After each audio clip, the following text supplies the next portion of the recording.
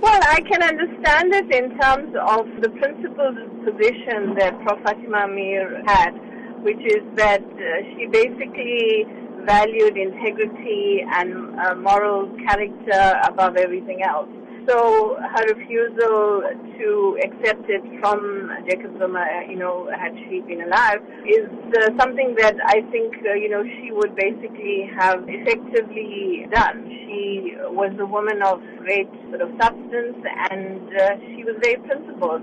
So her own history was about the fact that she started criticizing the ANC, the party that she had been part of for so long, because she could see what, the party was doing in terms of not really delivering on their promises. So I think that is actually what she would have done had she been here.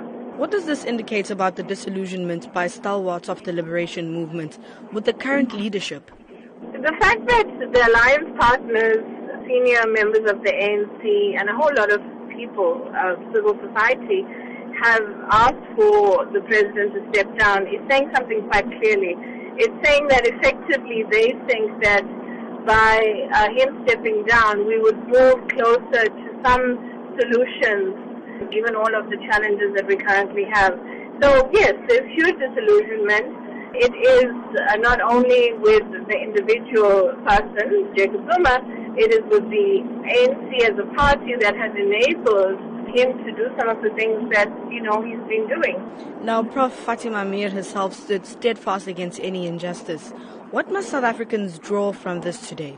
I think that the leadership of the ruling party has to take cognizance of what the citizens of South Africa are saying. And Fatima Meer and many of the elders who have passed on. And Nelson Mandela also himself said very clearly that if the ANC does to you what apartheid did to you, then you must do to the ANC what you did to apartheid, and it's a well-known quote. So effectively what he was saying was that hold your party accountable, hold your leadership accountable. Don't let them get away with the kinds of things that they are getting away with. And so that message is very clear, and I think we're seeing it being echoed very loudly today.